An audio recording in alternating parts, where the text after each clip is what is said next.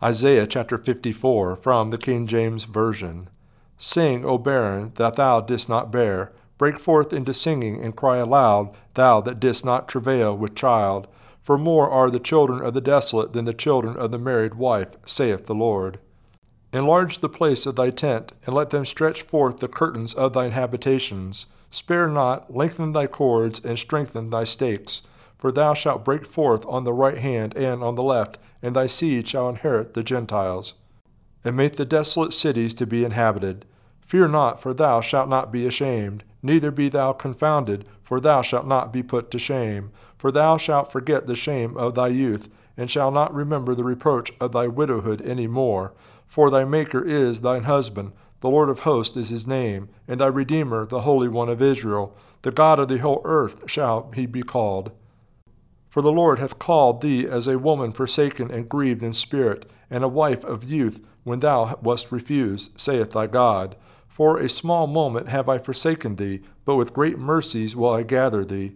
In a little wrath I hid my face from thee for a moment, but with everlasting kindness will I have mercy on thee, saith the Lord thy Redeemer. For this is as the waters of Noah unto me. For as I have sworn that the waters of Noah should no more go over the earth, so have I sworn that I would not be wroth with thee, nor rebuke thee.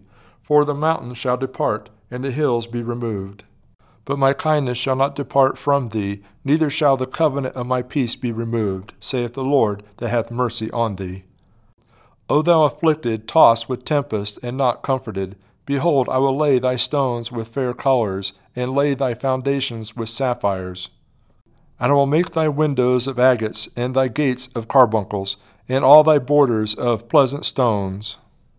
And all thy children shall be taught of the Lord, and great shall be the peace of thy children. In righteousness shalt thou be established. Thou shalt be far from oppression, for thou shalt not fear. And from terror, for it shall not come near thee. Behold, they shall surely gather together, but not by me. Whosoever shall gather together against thee shall fall for thy sake. Behold, I have created the smith that bloweth the coals in the fire, and that bringeth forth an instrument for his work.